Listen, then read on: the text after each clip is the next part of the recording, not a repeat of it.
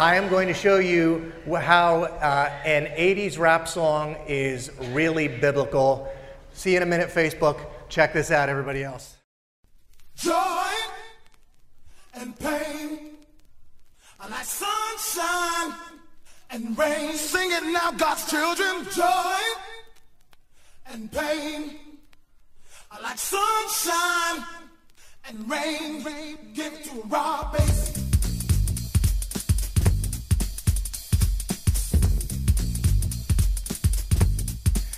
I don't know why when I was studying this week, that's so well, because they're onto a biblical truth. Anybody remember that one? Rob Bass and DJ EZ Rock. There you go. My brother had a little cardboard box he kept in his room, and he would break that thing out every once in a while when he was into his breakdancing phase. Rob Bass leads us out in the final chapter of Stuff Happens with two truths that all God's children, as he said, need to know. The first is, we talked about it 2 weeks ago, Longfellow said it, and who knew Longfellow and DJ EZ Rock had so much in common?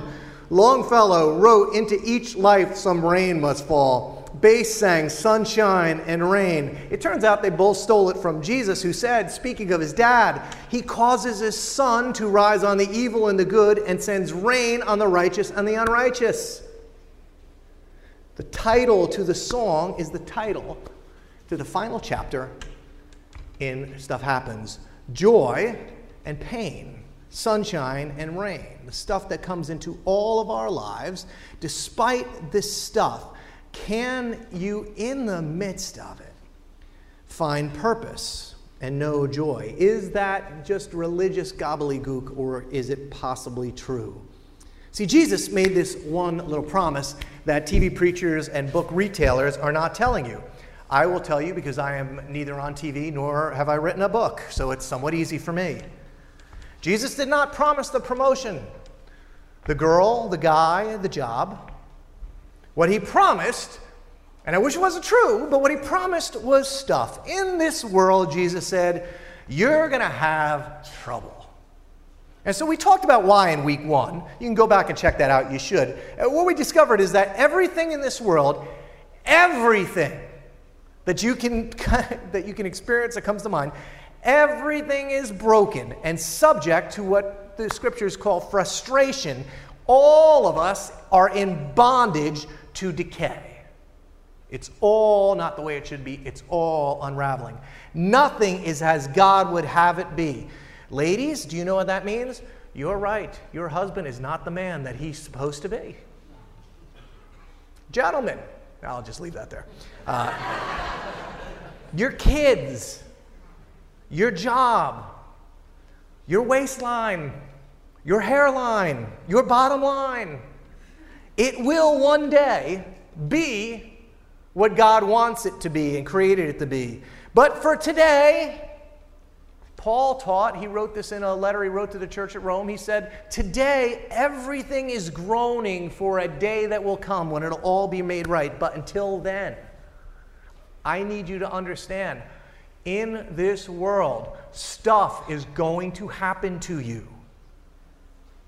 See, we have to understand it, because otherwise, when the storms in our lives kick up, when stuff really hits the fan, if we think that just because we're good people, I'm a good person, why is this happening to me? Or I'm a follower of Jesus, I prayed the prayer, I went on the mission trip, I give 10% of my money, why does this happen to me?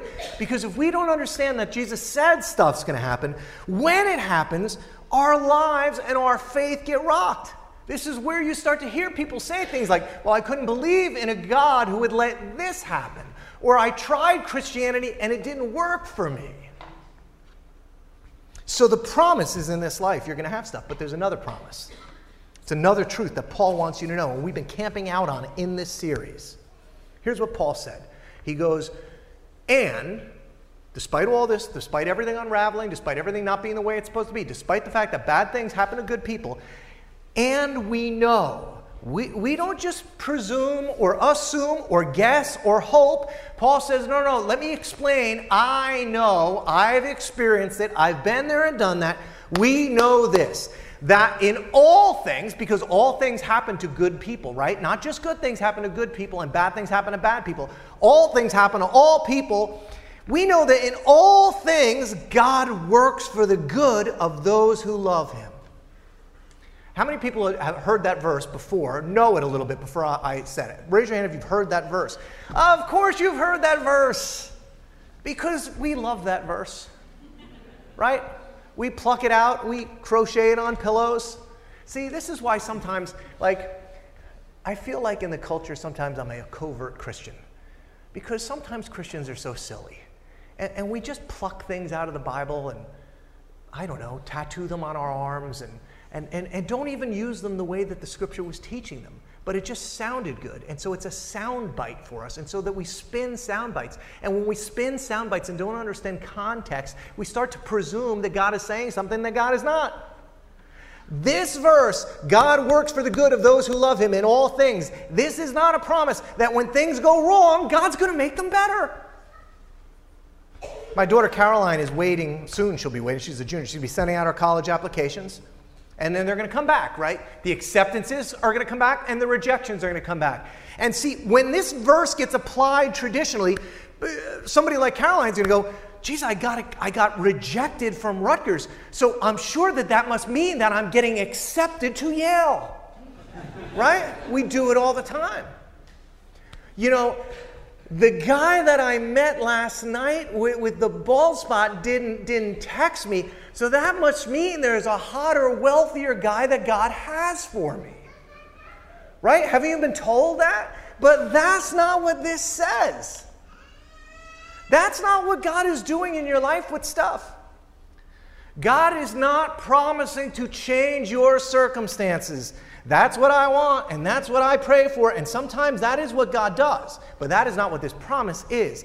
If God works for the good of those who love him, when stuff happens, and it doesn't mean that he's going to change this stuff, he's not going to change the circumstances, well then what is he going to change? Great question. Next verse. For those God foreknew, he also predestined to be conformed to the image of his Son. See, God doesn't promise to change this stuff. Do you know what he promises to do with the stuff? Change you. Oh, I don't want that. I like me just the way I am, just with a bigger house and a nicer car. See, that's not the good news that God is up to right now. I heard a great quote this week, and it's a massive truth. Please understand this. Jesus Christ did not suffer so that you would not suffer. He suffered so that when you suffer, you become like him. The gospel does not promise you better life circumstances. It promises you a better life and an eternal one. Paul would actually write this to another church. He goes, I want to know Christ. And then he actually uses the word yes, because this is so unbelievable. Yes, to know the power of his resurrection and participation in his sufferings, becoming like him. That's what God is up to. That's the promise, that in all things, God is using all of these things to conform you, to change you, to be more like Jesus. Now, can I be honest? These are the quotes that get me fired, but I'm going to share it with you anyway. This is wonderfully religious sounding material. In fact, when things are going well in my life, when the stock market's up and my kids are behaving, I like this promise. I would like to be more like Jesus. But when stuff happens, real stuff, okay? I mean like real stuff. I'm just going to be honest. When real stuff happens, there's a lot of me that just doesn't care about being more like Jesus. I just want it to stop. I don't want to be in the stuff anymore. See, I don't really care. Maybe you've been there, right? I don't really care if I'm more like Jesus. I just want my husband back, my daughter back. That's a nice religious promise, but I just want my job back or my reputation back. Because the truth is, when it's really bad, I don't want to be conformed into anything. I just want my circumstances transformed into the things I want. I want out of the pain. I don't want purpose in the pain. And trust me, I get that. I've been there. In fact, every person who wrote every bit of the scriptures that inform and bring context to our faith, they got that too. They wrestled with the same truth that you and I wrestle with, because they had to figure out, what do you do when you process a good, loving, and all-powerful God who allows all kinds of horrible stuff to happen? Paul understood it. He felt it. He believed. But here's what's interesting. Paul felt all of the things you felt. But it didn't shake his faith. He didn't stop believing that God was good and loving and all-powerful. That paradox didn't change his faith. See, you can believe that bad stuff happens, but there's a good God. He's still kind and compassionate and loving. In the stuff, he's up to something. And ultimately what he's doing is he's making you like him. Now, I could do a whole series on what that means. What would it be like if we were conformed more and more to be like Jesus? But I'm just going to give you two things, and then we're going to be done. Here's the first thing that God is up to in conforming you, making you like Jesus through the stuff.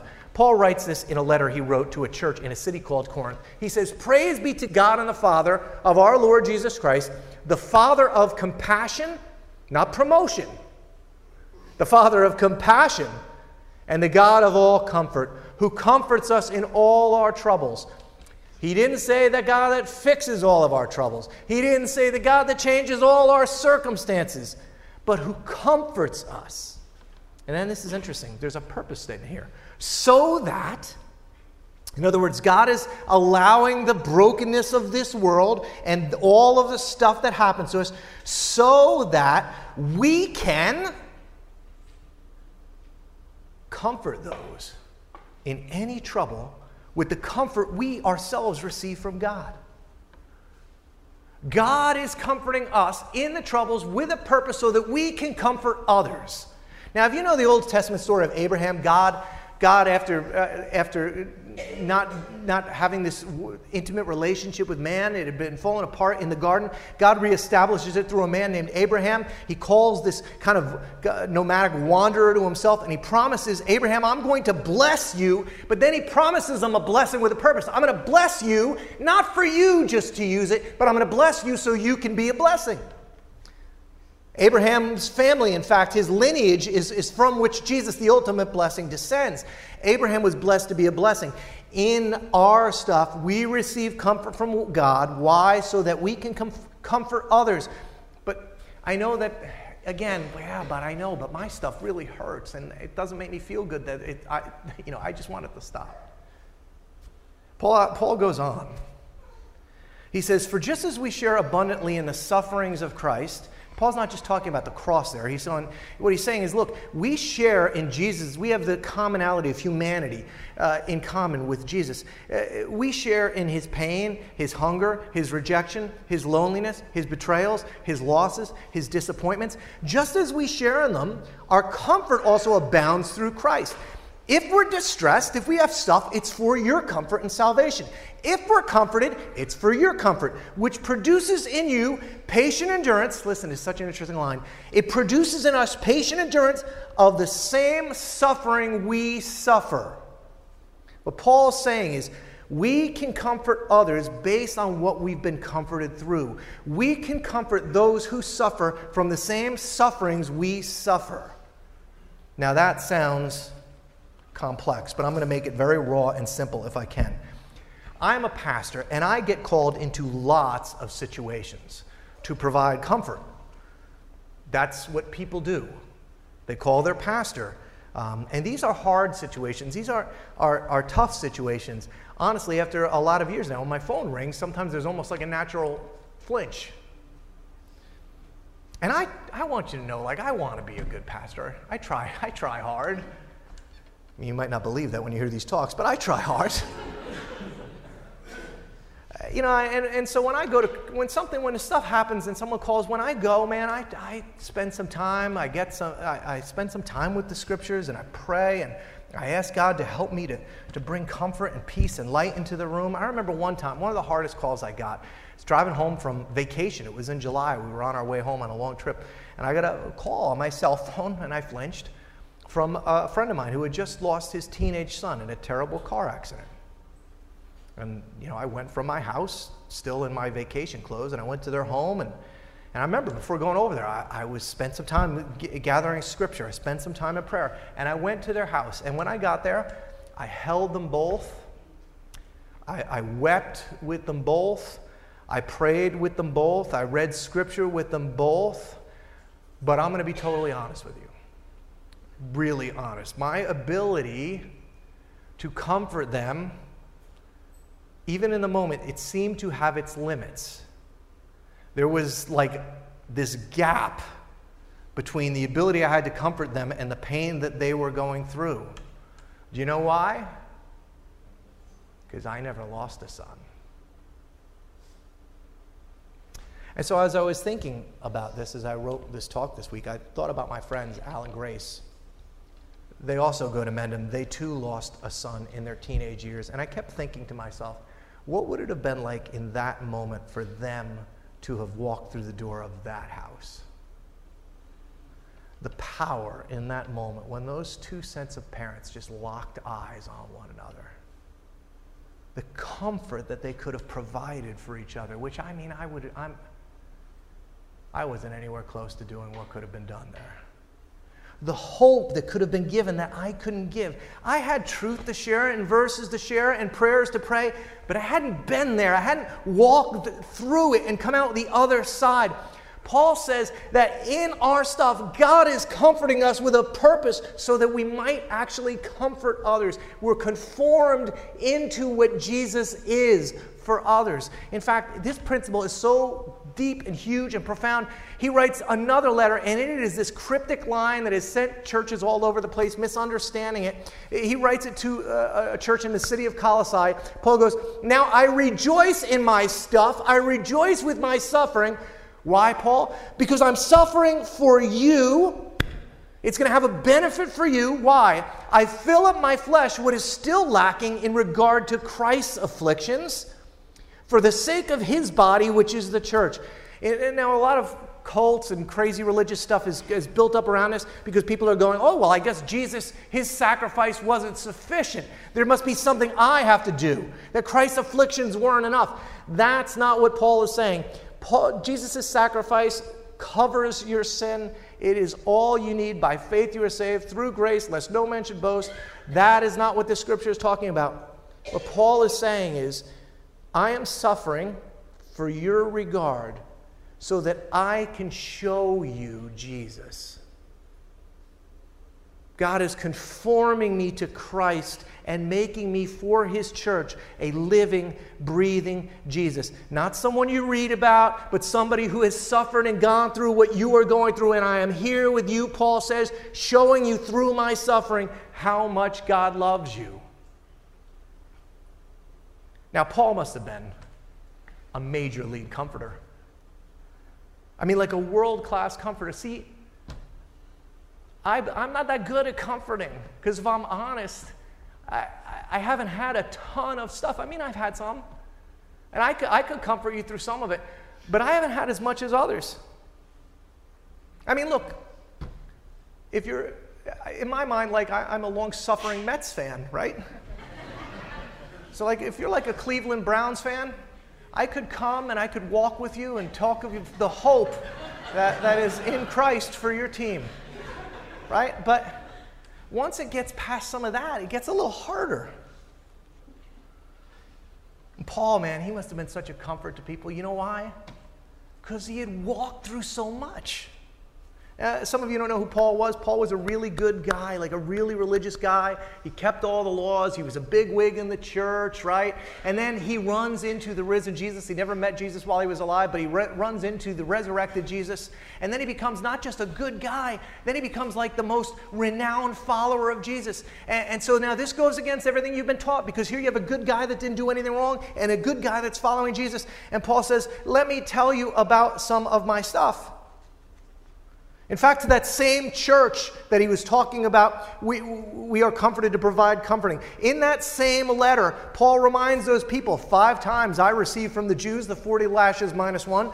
3 times I was beaten with rods. Once I was pelted with stones. 3 times I was shipwrecked. I spent a night and a day in the open sea. I've been constantly on the move. I've been in danger from rivers, in danger from bandits, in danger from my fellow Jews, in danger from the Gentiles, in danger in the city, in danger in the country, in the danger at sea, and in danger from false believers. I've labored and toiled and have gone without sleep. I've known hunger and thirst and I've gone without food. I've been cold and naked. Besides everything else, I face daily the pressure of my concerns for all the churches.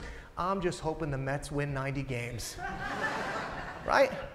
Paul's going, look, I was put through all of this stuff for a purpose. In all of this stuff, God has comforted me so that I can comfort you.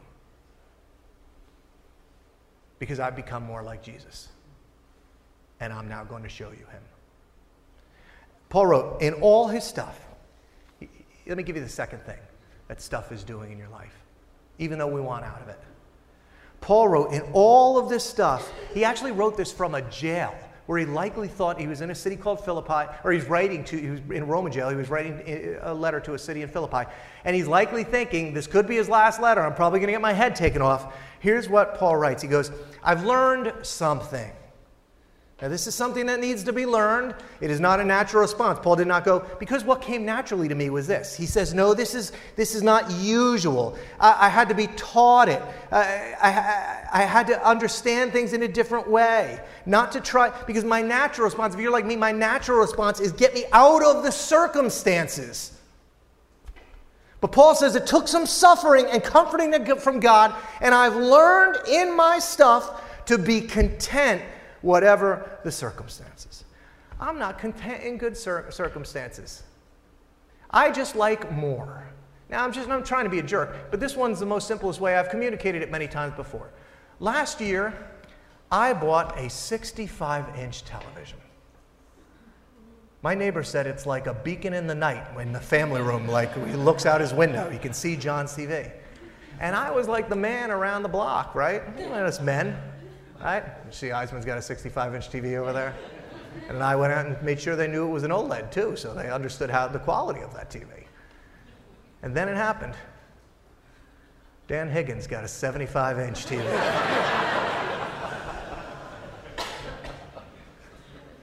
I wasn't even content with my 65-inch TV anymore. Paul's going, no, I've learned to be content. He goes on, no matter what the circumstances. I've learned, in fact, I've been conformed so much to be like Jesus by this stuff. No matter what happens, no matter the storm that surrounds my boat, I've learned how to sleep just like Jesus right through it. In all the stuff, I've learned to be content, even when I can't change my circumstances. Joy and pain, sunshine and rain.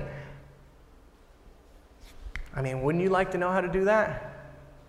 I mean, I'm just trying to learn how to do it if the guy across the street gets a nicer car than I get. So everyone wants to be happy. So Paul, what is it? We all want to be happy. What's the secret? He goes on, because this is that profound. He goes, look, I know what it is to be in need. We just read about all of his issues. And I know what it is to have plenty, because he was once a big wig. I've learned the secret of being content in and every situation. Any and every situation, whether well-fed or hungry, whether living in plenty or want. I learned something this week. Some of you are in a small group and you're going to be doing some material called In the Meantime. And in one of those teachings, In the Meantime, the teacher takes that phrase, I've learned the secret of being content, and he points out something I never had heard before, which is that I have learned the secret of being content is actually one word. It's just one big Greek word. It was a first century cultural word. It's not used anywhere else in your Bible. You don't see it much in antiquity. Paul never used it again. Here's what the word is. I don't know how to say that, and I couldn't find anybody that did. But it's something like Myanmar, I don't know. No, it's like mem yame. Mem yame, he says, I have mem yame. Well, if you look up mem yame, here's what it meant in the culture at the time. It meant to instruct or initiate into the mysteries. Paul says, in all things, I have been initiated into a mystery of comfort. Now, I don't know if you've ever been initiated into anything. When I was back at Rutgers in the 1980s, they used to do fraternity initiations. Anybody ever go through a fraternity initiation? Not that I'm a pastor, I didn't do any of those things. But I heard that there was people that had to go through some of these initiations. In fact, I remember at Rutgers, one of my favorite stories was there was this one frat. It was a big 3-story house, and what they would do is they would take the brothers one at a time out in the front lawn during what they referred to as Hell Week, and it was the initiation. And there would be brothers up on the top of the roof, and they'd be dropping a bowling ball, and they'd be crushing different things that they'd put on the ground. Fish tank, crush, vase, crush. They'd stronger and stronger things that drop the ball, and it would crush them. And then just when, it crushed the strongest thing that you could think a bowling ball could crush, they would grab the pledge, hold him down on the ground, and the guy would drop the bowling ball. Only it was one of those children's bowling balls just filled with air. There was nothing in it, You see, it's not funny, I know, but in my mind, I was like, that's brilliant, right? Like, that's an initiation. And what Paul is saying is, I have been initiated into something that most people don't understand. And it's what allows me to be content no matter what happens to me. Here it comes. And it's the second misunderstood scripture of the day. People put it on pillows. This one's a big tattoo one. I'm probably offending somebody because you probably have this tattooed on you. Somebody's going to have this tattooed. I guarantee you're going to show me the foyer. It's repeated by athletes. This is the secret. This is what he was initiated. This is the mystery he's been initiated into that very few people come to understand. It's the secret for surviving and being content and finding joy in the pain. Here's the mystery. I can do all things through Christ who strengthens me. I can do all things. See, I'm used to some athlete saying that right before he goes and does something. I'm used to watching a 5'2" guy recite that 5 times and try to slam dunk a ball. Right? Like, this is what we do. I can do all things through Christ who strengthens me. See, Paul is not talking about giving you strength to close the big deal, the courage to swipe left instead of right. He's not telling you that I remember when I was a kid in school, right? I didn't study for that test, but I remember sitting in there. I can do all things through Christ who strengthens me. I can pass this test even though I have no idea what this guy is asking me right now because I have Christ. That's not the promise. What Paul is saying is, I have discovered that even in the worst of circumstances, when faced with pain and disappointment and loss like you can't believe, I've been initiated into a secret, this cult of contentment, that it is possible, not of my own strength, but I have discovered mysteriously that there is available to people who are going through absolute hell a power outside of themselves.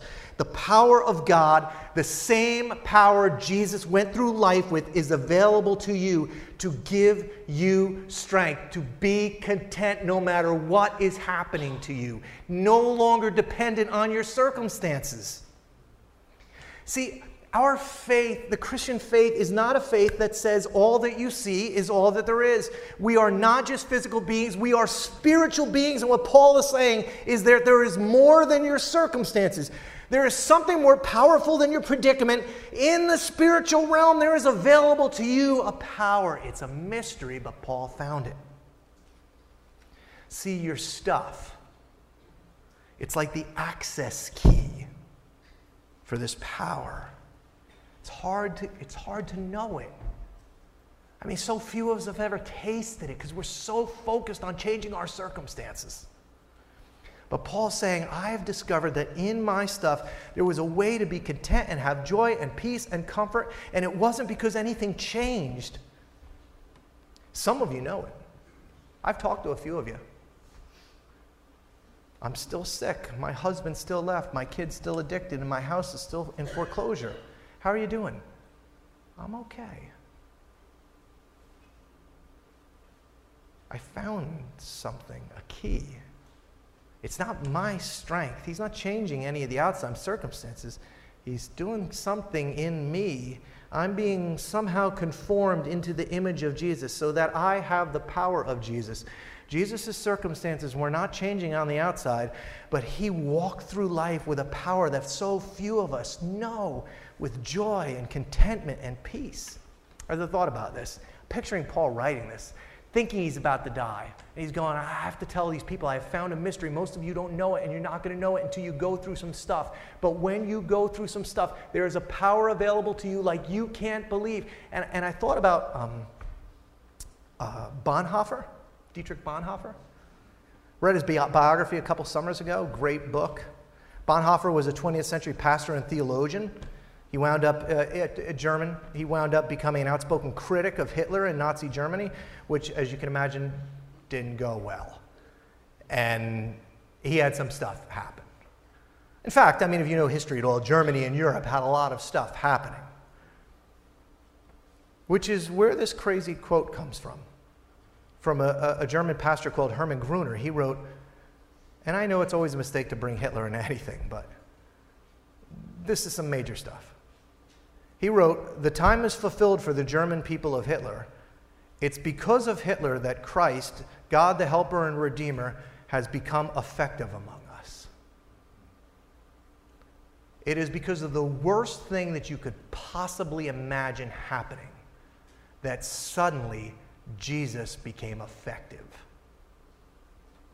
See, eventually Paul, who spoke out against the Roman Empire, just like Bonhoeffer, just like Paul, he winds up in a Nazi prison. And like Paul, on his way to death. And here's what Bonhoeffer discovered in the prison, on his way to death: the mystery. He was initiated into a secret of contentment. In fact, I've read it before. It's just so amazing. There was a German camp doctor who witnessed Bonhoeffer's hanging. And here's how, word for word, he described the scene. He said, "The prisoners were taken from their cells, and the verdicts of the court-martial were read out to them. Through the half-open door in one room of the huts, I saw Pastor Bonhoeffer." Before, I mean, I read this, and it's like, you shouldn't even use the word pastor before your name, but I saw Pastor Bonhoeffer, and before taking off his prison garb, kneeling on the floor, praying fervently to his God. I was most deeply moved by the way this lovable man prayed. He was so devout and so certain that God heard his prayer. At the place of execution, he again said a prayer, and then he climbed the steps of the gallows, brave and composed. His death ensued in a few seconds. In the almost 50 years I've worked as a doctor, I have hardly ever seen a man die so entirely submissive to the will of God. He learned the secret. You can too. In your stuff, you can do all things through Christ who strengthens you. As the band comes up, I'll close with this. I think this is what Paul would say to you in closing a series on this. He writes to the church. He writes to you. He goes, look, we don't want you to be uninformed about the troubles, the stuff that we've experienced. We were under great pressure, far beyond our ability to endure, so that we despaired of life itself. Indeed, we felt we had received the sentence of death. And here comes the purpose. But this happened so that we might not rely on ourselves, but on God who raises the dead. On God who raises the dead. May you find this day comfort in the midst of your stuff. I'm not making light of your stuff. Some of you are going through absolute hell. May you find contentment despite the circumstances you can't control as you are initiated into the mystery of the power and the strength of God resting on you. May you this day in your stuff feel the comfort of God who comforts us in our trials so that we might comfort others with the comfort we've received and we might experience in ways we could never imagine what it is like to be fully conformed into the peace, hope, purpose, strength, and power of Jesus, the Son of God.